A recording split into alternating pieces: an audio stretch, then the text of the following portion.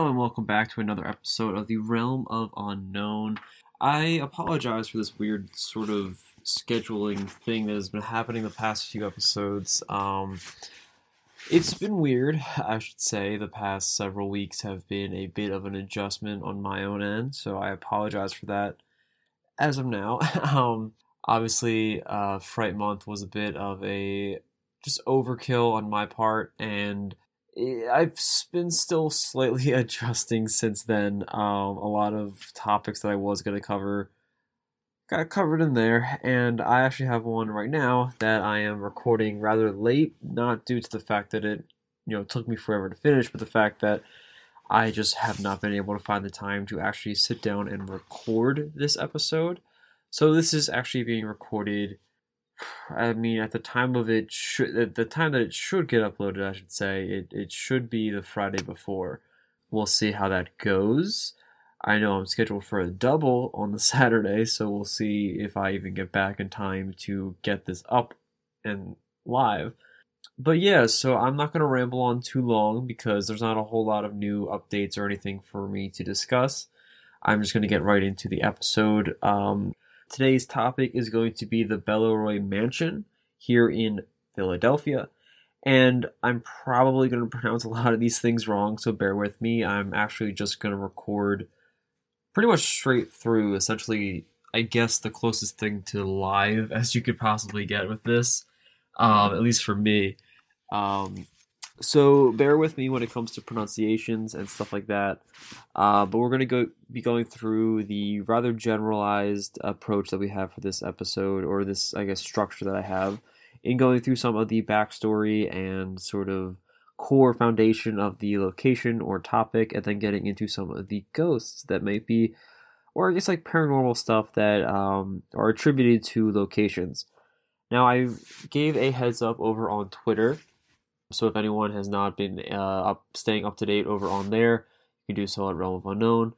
But this is actually going to be a two-part episode, two-part series essentially, or two-part topic, in which I'm going to be focusing most, if not all, of the paranormal or supernatural-based topics and sort of stories relating to this location to this episode being the first part.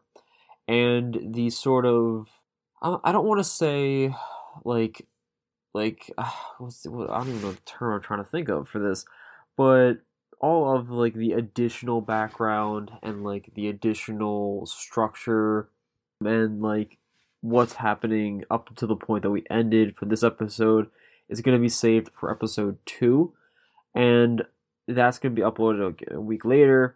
And it's going to be essentially what's going to be wrapping out this year of 2019 for this podcast. Is going to be this topic, the Belleroy Mansion. And I'm doing so because, and again, I detailed over on Twitter, that this topic I didn't think had as much as it actually does. I originally just assumed that it was something to do with an object that we will be talking about later in the episode. But that's the only thing I knew of this place. I did not know that it had more history to it. I did not realize how deep it actually went and how many, like, sort of rabbit holes that I found myself in. Especially, that's essentially why I made it into a two-parter, is because there were a lot of things that I wasn't so solid on, and a lot of things that I just wanted to give more time and more, I guess, possibilities to. So I decided to break it apart and create a two-parter. And without a further ado, let's begin this first part because I'm rambling on. Okay, so the Belleroy Mansion is situated within the Chestnut Hill region of Philadelphia, and essentially is claimed to be one of the most haunted houses within the United States. This home is crazy. So the mansion itself houses around 30 rooms, a courtyard, and a completely separated cottage home just all together. And all of this is settled on a 22,000-foot plot of land, or about 6.7 kilometers for my international friends out there and listeners. The mansion was constructed in the year of 1911, and the origin of the building is a tad strange, as there are some rumors out, just pretty much starting us off the bat, that the original owner was a carpenter who actually constructed the home himself. However, the story goes that him and his wife were both murdered several years later while living in the home. Whether or not this is true, I can't actually clarify, so that may have to be saved to the second part. However, that is sort of just something that lingers with the history of the home. But advancing a little bit further down the timeline, we get to the year of 1926, and the mansion was purchased by the Etzby family. Again, I'm probably going to be pronouncing their name weird. It's either going to be Etzby or Easby. I'm probably going to bounce between the two throughout this episode, so bear with me. But let's just do Easby because it's easier.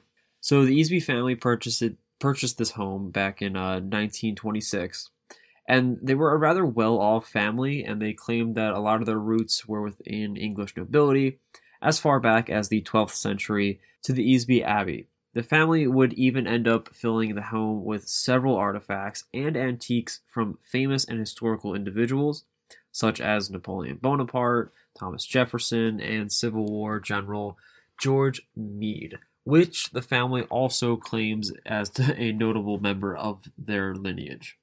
So the stories of the home really get down to it when it comes to the Easby family moving into the property.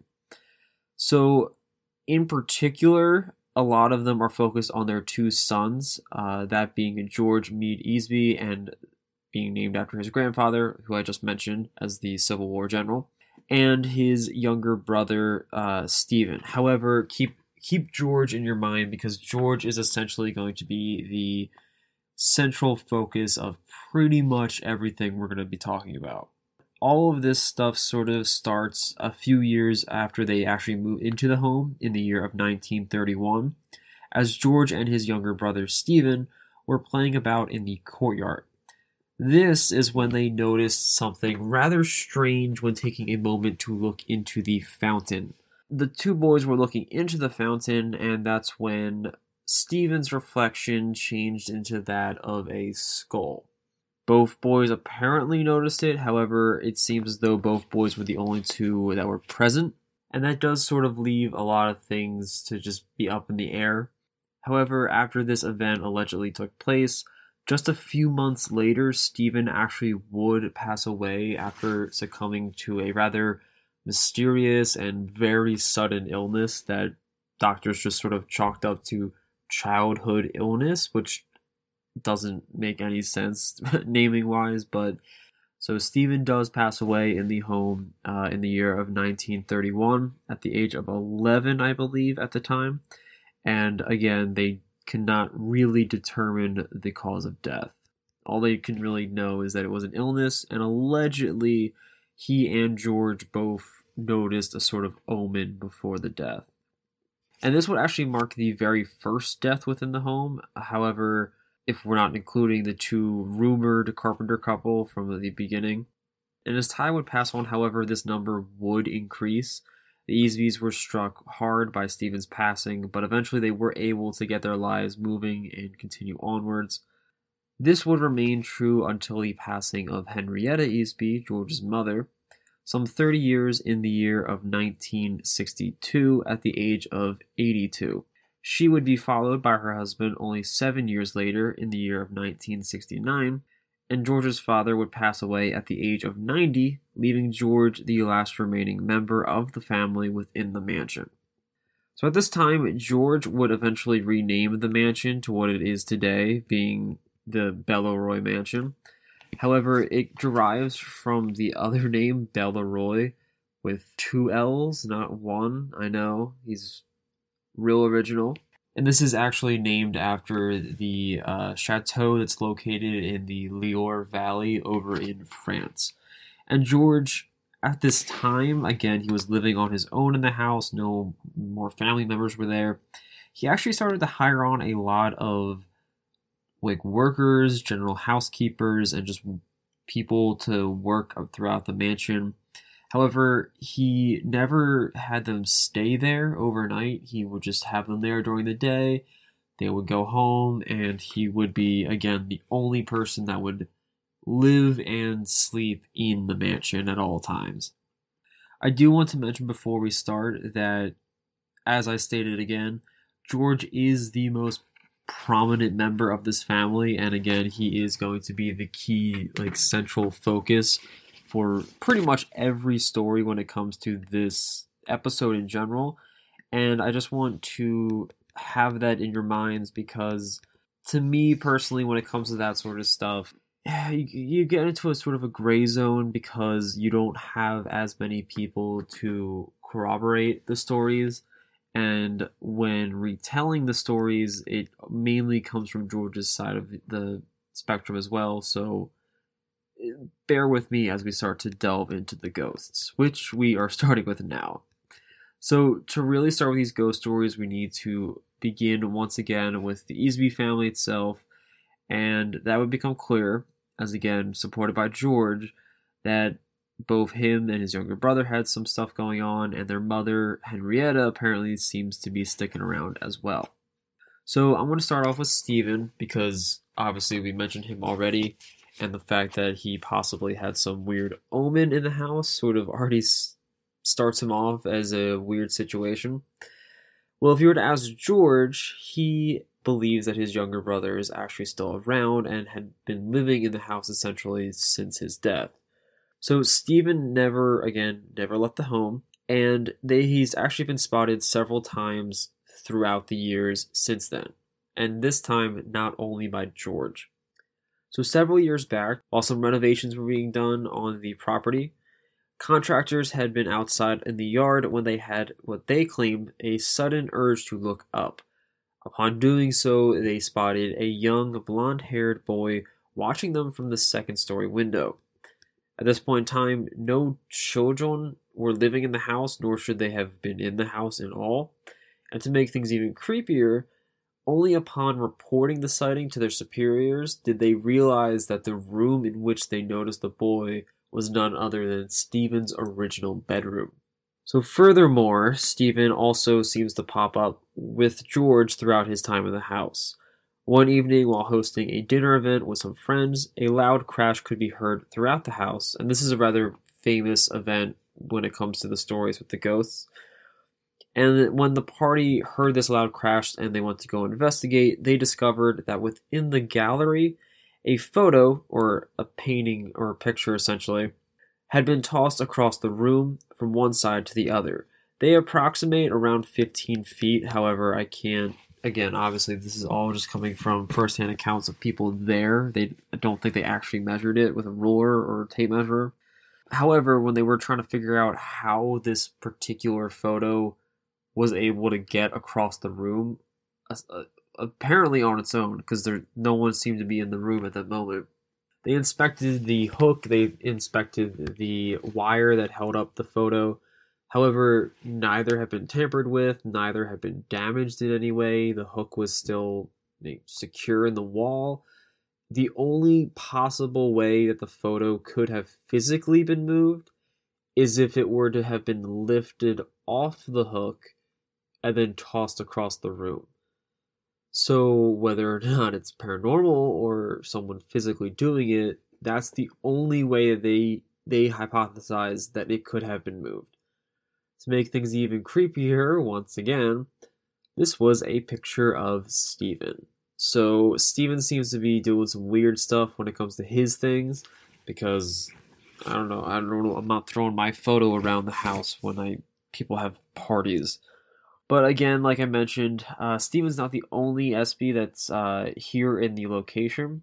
His mother and George's mother, Henrietta, is the next ghost that I do want to talk about when it comes to the Bellaroy Mansion.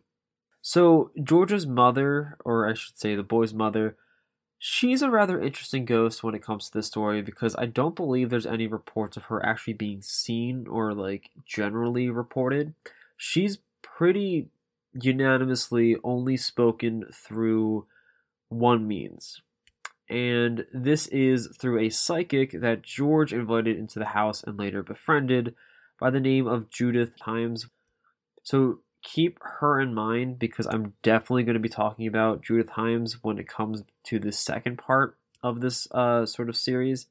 Judith and George again became friends during one of the visits to the home. Judith began to describe a female spirit who had been repeating the name of Longfellow over and over and over again, just repeating this word, and she seemed confused, but George seemed to immediately become interested, as his mother had often read Longfellow to him back when he was younger. And if no one knows, Longfellow was a poet/author. Judith began to continue on, stating that the spirit had began to repeat the phrase, "the children's hour." Just as it had been repeating the phrase Longfellow, it just started saying this over and over and over in Judith's head. And once again, George seemed to know what it meant, as the phrase was actually the title of a Longfellow poem that he and his mother had oftentimes read together. So, intrigued by this sort of weird experience, George, I guess later in the evening, just happened to go into the study, and he just so happened to notice that one of the books that had been partially pulled out from the shelf was a collection of Longfellow poems. Upon further inspection of this book, George discovered that there was an envelope inside, and this envelope happened to have his mother's handwriting and the words that read, "To my son Meade, in the event of my death." However, upon opening the letter, there was nothing inside. So I don't know what happened, all this elaborate setup, and George got nothing out of it. But at the very least, he does sort of get some confirmation that possibly his mom is still lingering about throughout the house, and she has a way of communicating through Judith. And Judith would continue to visit the home a few more times, and once again, Henrietta would speak through her. She would inform George that she had hidden some family antiques throughout the home and wanted George to know about them. So when they searched the home, lo and behold, George did discover that there were silver candlesticks up in the rafters of the storeroom. Next, Judith informed George that his mother had also mentioned that there was a hidden drawer in one of the old office desks within the home. Again, George looked where he was told to go look, and eventually he did locate the desk and found that there was a false drawer hidden within it. Inside the drawer was the old remnants of a battered Confederate flag. And this is weird, keep in mind, I guess maybe not so weird. It is a Confederate flag, but again, his alleged ancestor, General George Meade, was a general during the Civil War. However, he was a Union general, so I don't understand why a Union general would have this unless it was some weird keepsake or trophy on his behalf, or maybe he knew someone and this was like a weird sense of honor. I don't know. But George now has a really, really, really old Confederate flag, and I don't think he does anything with it. But Henrietta is not done. She just keeps going. She just keeps finding new stuff for George to find. So she informs George that there is also a secret chest located up in the attic, one that belonged to George's great-grandfather, Richard Meade. And this actually was true. George did find the chest, and inside of it were papers that detailed how Richard Meade had loaned the young American government back in the year of 1819 $5 million. And all of this was in order to help them purchase Florida from Spain at the time. However, it would seem that the good old US of A never actually paid George's great-grandfather back the $5 million that he was owed. And now George, being his only living descendant, essentially inherits that repayment along with the over 170 years of compiling interest that has been growing on that loan. I couldn't even tell you the number, partially because I didn't look it up to add that interest onto it, but it's a lot of money. If he gave you $5 million in 1819 money, or maybe they already did convert it, I don't know, he's a lot of money. And he actually tried to go through the legal process of obtaining that money and getting it from the government. However, I'm pretty sure he never saw that when it came to the lawsuit. Fairly certain that it just never went anywhere, and unfortunately George does pass away at the end of this story. But as you can see, like, we already have so much going on with Stephen and Henrietta, the only two Espies that I believe are the ones that haunt the house. Honestly, there aren't really too many stories when it comes to the father. However, he does sort of pop up every now and then. But I do want to preface this by saying that we're not even to like the juicy bit stuff. I'm literally just covering the family. This house has so much more stuff going on, and I want to just say that we're now gonna hop over from that section of this little script of mine to essentially what I literally just called other ghosts because I don't know what else to call it. They're literally just other ghosts, and a few of them have the preface of just object ghosts. So let's get into it. So that's all, again, when it comes to the family ghosts. There aren't, again, stories relating to George's father after he passed away. Supposedly, though, before he did die, he did confess to George that he had witnessed his wife's spirit, so being Henrietta's ghost, as well as being fully aware that there were other entities within the house. We'll discuss this more in part 2 because, again, it seems to be a thing that he confessed to George on his dying bed, so I can't really validate any of that. However, again, this is nowhere near the end of the ghost stories, not by a long shot.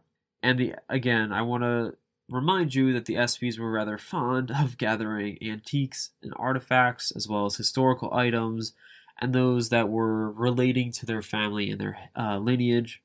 And if you are in any way familiar with the paranormal, you realize that a lot of this supposed phenomena is linked to energies and spirits being attached to either objects or locations that they are fond of in some significant way. And when you gather a bunch of those things and cram them into one location, bound to have a lot of weird stuff happen. So the first of the added residents to the home, aside from George, is an old woman. So this old woman, seen oftentimes spotted again by George, is the old woman's spirit that seems to wander throughout the halls of the upstairs areas of the mansion, oftentimes at a rather slow and labored pace while utilizing a cane for support. She is sometimes reported to have been going around banging and yelling, and there are some possible rumors and speculation that this could potentially be the spirit of the original wife of the original couple that owned the house, the rumored carpenter couple. But there's really nothing that supports that sort of narrative, but I just want to mention it before we move on. Next is the spirit of a monk who is adorned in tan robes. He doesn't seem to do very much. However, there is a possibility that the spirit is attached to one of the many family artifacts that the ESPYs brought over from overseas. Again, they date back very, very far into the 12th century and beyond. That's at least what they claim. And super religious over in Europe in a lot of cases, and the possibility of a monk somehow being attached to an item that the family brought into their home is a possibility. And a more famous spirit that I want to mention is that of Thomas Jefferson, the nation's founding fathers and the third president of the United States. At this point in time, Jefferson has been long dead at the not the time of recording, I should say, but the time in which he is spotted throughout the house. Obviously, he's not 260 years old. And you'd think that why would he be here, especially since he's been dead for so long? Within the ESPY's house, again, there are actually several items that have been owned by Jefferson during his life. However, it seems that the spirit is oftentimes spotted within the dining room, near or relatively close by to one of the old grandfather clocks that stands there. Whether or not this is owned by Jefferson, I could not determine, and there isn't really any explanation as to why the spirit is attached to that particular object or room. And then we get into the real meat of it, because let me tell you, out of all the spirits that we've mentioned, all the possible entities that are in this home, there is one, and this is the one that I originally knew about, that makes this home really, really famous. And this is the spirit of Amanda. So the last spirit that we're going to be talking about is possibly the worst. As I just mentioned, is probably the most infamous as well. And it is arguably the reason as to why the paranormal community loves this home and why it is actually on the map in any regards to the paranormal. And like the last three spirits that I've mentioned, this one seems to be attached to an object within the home itself, and it goes by the name of Amanda or Amelia, depending on who you're talking to or and who you're using as a source. I've found both of these names popped up, but for the sake of this episode, I'm going to be referring to her as Amanda, just because. But if you see Amelia, you can interchange them. So out of all the spirits in the home, aside from Stevens, Amanda is probably the most prevalent spirit overall, and for the most stories and rumors and sightings are attached to her. Amanda's spirit seems to be mainly operating within one specific room of the home, one that has been redubbed the Blue Room, and this was specifically in response to a blue haze or mist that also seems to be linked to Amanda and the sightings relating to her. Some articles and sources will also dub it the Red Mist, however, I don't understand why. Apparently people see a red mist, but they dub the room the Blue Mist, or the Blue Room, whenever they see a blue. It's confusing. But the room itself, and in turn the spirit, are also infamous for one other connection. That being an antique chair that resides within the room, that is supposedly one that was owned at one point by Napoleon Bonaparte himself. However, we can't 100% clarify this, and I will detail that in the second part. The chair is upholstered with blue fabric and has a yellow flower pattern across of it, and because of this chair, this is where we got a lot of stories surrounding Amanda. So if you were to ask George, he would tell you that Amanda is an unpleasant and vengeful spirit. In fact, George once had an experience in which he felt someone grip his arm so tight when he was sleeping that when he woke up the next day, there were visible bruises in the shape of fingers on his arm. George remained adamant to the day of his death that the experience was the result of Amanda and her anger. This sort of anger and malevolence comes to a point as Amanda's spirit and the chair that she's believed to be attached to is supposedly the cause of several deaths that occurred in the home, or I should say linked to the home. And if you were to ask George in particular, he believes that there are 4 deaths that are linked to what I'm about to talk about. So the deaths that sort of sparked this theory, I should say the particular one, is that of an actual employee and close friend of George by the name of Paul Kimmers. And this is a man who worked with the SBS State for several years. Again, he became friends with George over time. However, he was not a believer of the mansion's sort of supernatural residents. He just sort of went about his day. He's like, I just gotta go to work. I don't really want to bother about this. And this was up until Judith Himes, the psychic that we mentioned from earlier, came into the picture and began to visit the home. And George was taking Judith on a tour of the location because, he's been there for so many years. He knows how to walk her around. He knows how to talk about the items and the history of a lot of the things that are in the home. And this is when he actually, for the very first time, spotted the blue mist. And this was as it was descending from the front stairs within the home. And the mist never actually came up to the two of them. However, Paul was supposedly very upset by the encounter.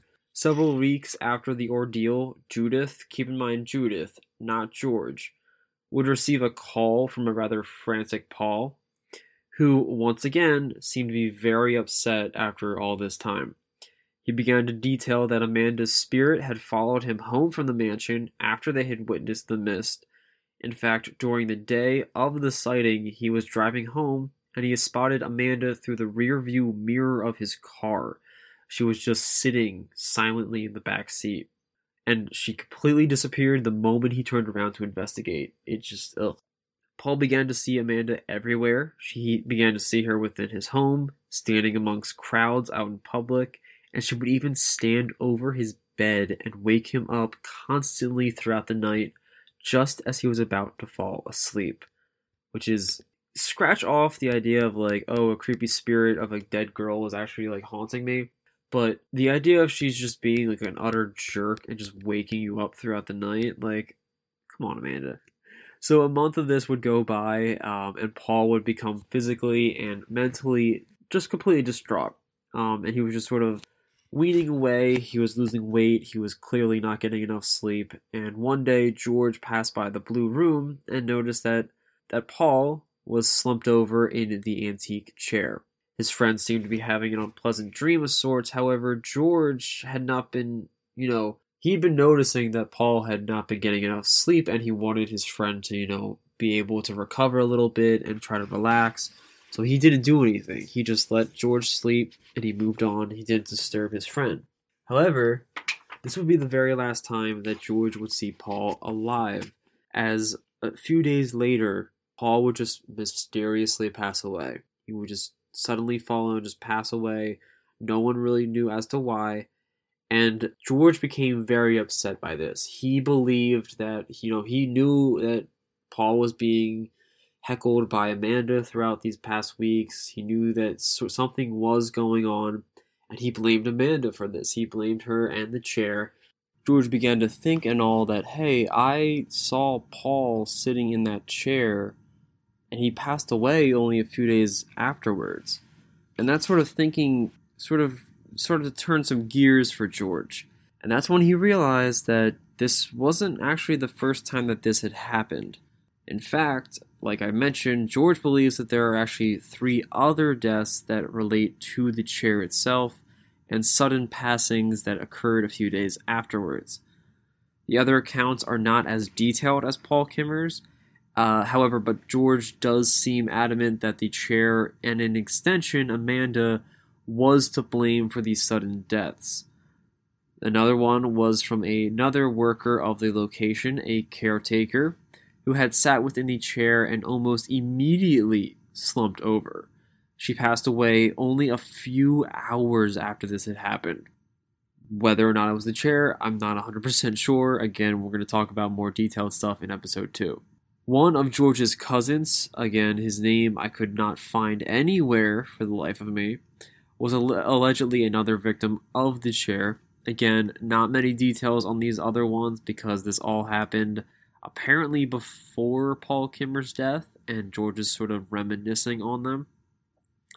But I do believe that this specific encounter results, this particular last one I just mentioned, being the death of George's cousin. I believe he technically didn't sit in the chair.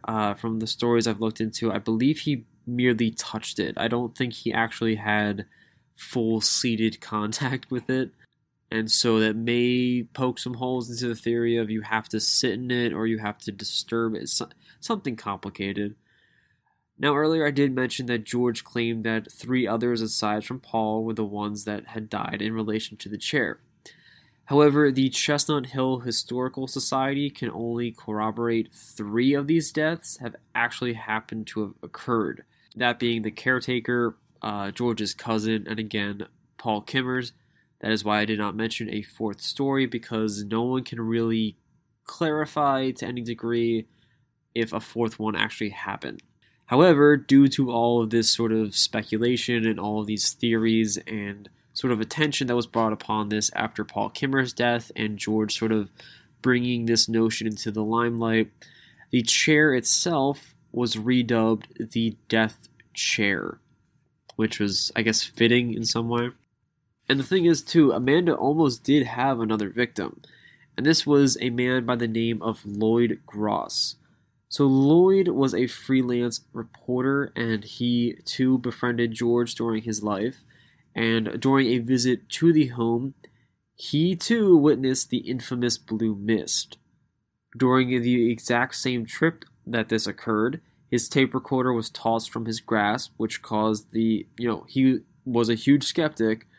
This caused the skeptical side of him to immediately try to figure out a reason as to the phenomena occurring, but he left the mansion completely stumped. He couldn't find a reason as to why he would just have that tossed from his hand. Later that same night, Lloyd would return back to the mansion in order to help out and attend a charity event that was being hosted at the home. After the event wrapped up, he and George would go stroll down the driveway leading back to Lloyd's car. And this is when Lloyd would suddenly feel something smack him on the back. And immediately, he would assume that George, being the only other person there, was the one that did it, and he called him out for it. But George gave him a rather confused look and claimed that he had not touched Lloyd at all. Not too long after that, later in this exact same night, so this is all just happening in one day, George would receive a call from Lloyd, who seemed verbally upset. Lloyd claims that he had pulled back into his home and witnessed the same blue haze moving about within his home, and he could see it from the front window of the front living room windows. Upset by this, apparently Lloyd called out the spirit and essentially shooed it off. He just kind of yelled at it. And I guess this worked because in the end, Lloyd's relation to Amanda stops here. She just sort of seems to ignore him from this point onwards. And it doesn't really... She just sort of gave up. And aside from enticing people to sit within her chair or moving as a sort of figureless mist, Amanda is also allegedly responsible for all sorts of just obnoxious things that occurred throughout the mansion. Apparently, she would cause rooms that you would wander into to drop drastically in temperature and become extremely cold. She would also be the one that allegedly is the one responsible for opening and closing doors rather violently. She would just sort of slam them nonstop.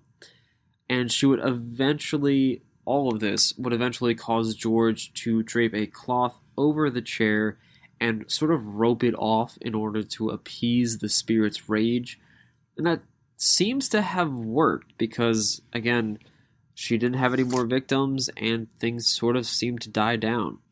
And that's pretty much, for the most part, every paranormal thing that up until this point I'll talk about. Because, again, the timeline's technically not done, and there are more things that I want to talk about that will be coming up. But they are all better suited for the part 2 section of this, and I don't want to bloat too much of the part 1 because it is a little confusing on its own. However, I did mention a few times throughout this that George did pass away eventually. However, he did remain firm that the house and a lot of the items within it were attached to several spirits. And this was all the way up until his death that occurred in the year of 2005. So not that long ago. And after his death, no extended family, would come and lay claim to the property. And eventually it and a lot of the items that were originally there were sold off. This becomes a good portion of the second story that I'm going to be talking about. I guess essentially like a second stage of the house's history. Again, the SB family was a pretty significant chunk of the home's history, and now it's only been on its own essentially for 14 years, but there's still a lot of stuff I need to talk about that has occurred within those 14 years that sort of put a perspective on the stuff that has occurred from 1926 up until 2005. And the Beverly Mansion is simply, I assumed that it was going to be a short average length episode. But again, as I mentioned, as I dove into this location, the more I learned, the more I wanted to talk about, and the more I just sort of wanted to understand and sort of unravel. And a lot of that had to do with George and some of the characters that got pulled into this crazy story and this crazy home that he resided in. And I'm excited for part 2. I don't want to spoil anything. I've given some details as to what to expect. However, I'm not going to mention what's actually going to occur. So stay tuned. That is going to be coming out next week. And I don't know when is next week technically from this point. So that should be the 28th when it gets uploaded. Oh god, it's gonna be right after the holidays. So at that point, I guess it would be our holiday/New Year's type episode. And again, like I said, it's gonna be the one that wraps out this year, 2019, which was my first year here at the podcast. So that's gonna be an interesting way to end it. Having a 2-parter that no one expected or was really prepared for. But yeah, again, I'm excited for this, and I hope you guys do stay tuned for part 2 if you did enjoy part 1. And if you want to check out any of the show note links or any of the resources that I used in preparing this location's sort of script and episodes, you could do so over at the Patreon, as well as some behind the scenes content over there. And that is just Patreon/Realm of Unknown. And if you want to stay up to date for when things are going to drop, or some snippets for locations that we will be talking about in the future, you can do so over at Twitter and Instagram at Realm of Unknown. And again, I had a really great time. I'm glad to be back at a more of a consistent sort of upload schedule. And I sort of want to keep these things a bit more tight, a bit more consistent, and a bit more sort of on pace with the script and the format that I have. Again, I want to sort of leave the more talkative stuff towards solo things once a month or so I don't have half-hour rambling sessions that I'm beginning right now again. But yeah, so that's all for this episode. I hope that this was good. It was short-ish for this first part. I'm not sure how long the second part will be. I'm still writing the script as I record, but I hope you guys do stay tuned for that. And whenever it comes out, I hope you guys enjoy it. Until then, remember to stay spooky. This episode is brought to you by Snapple.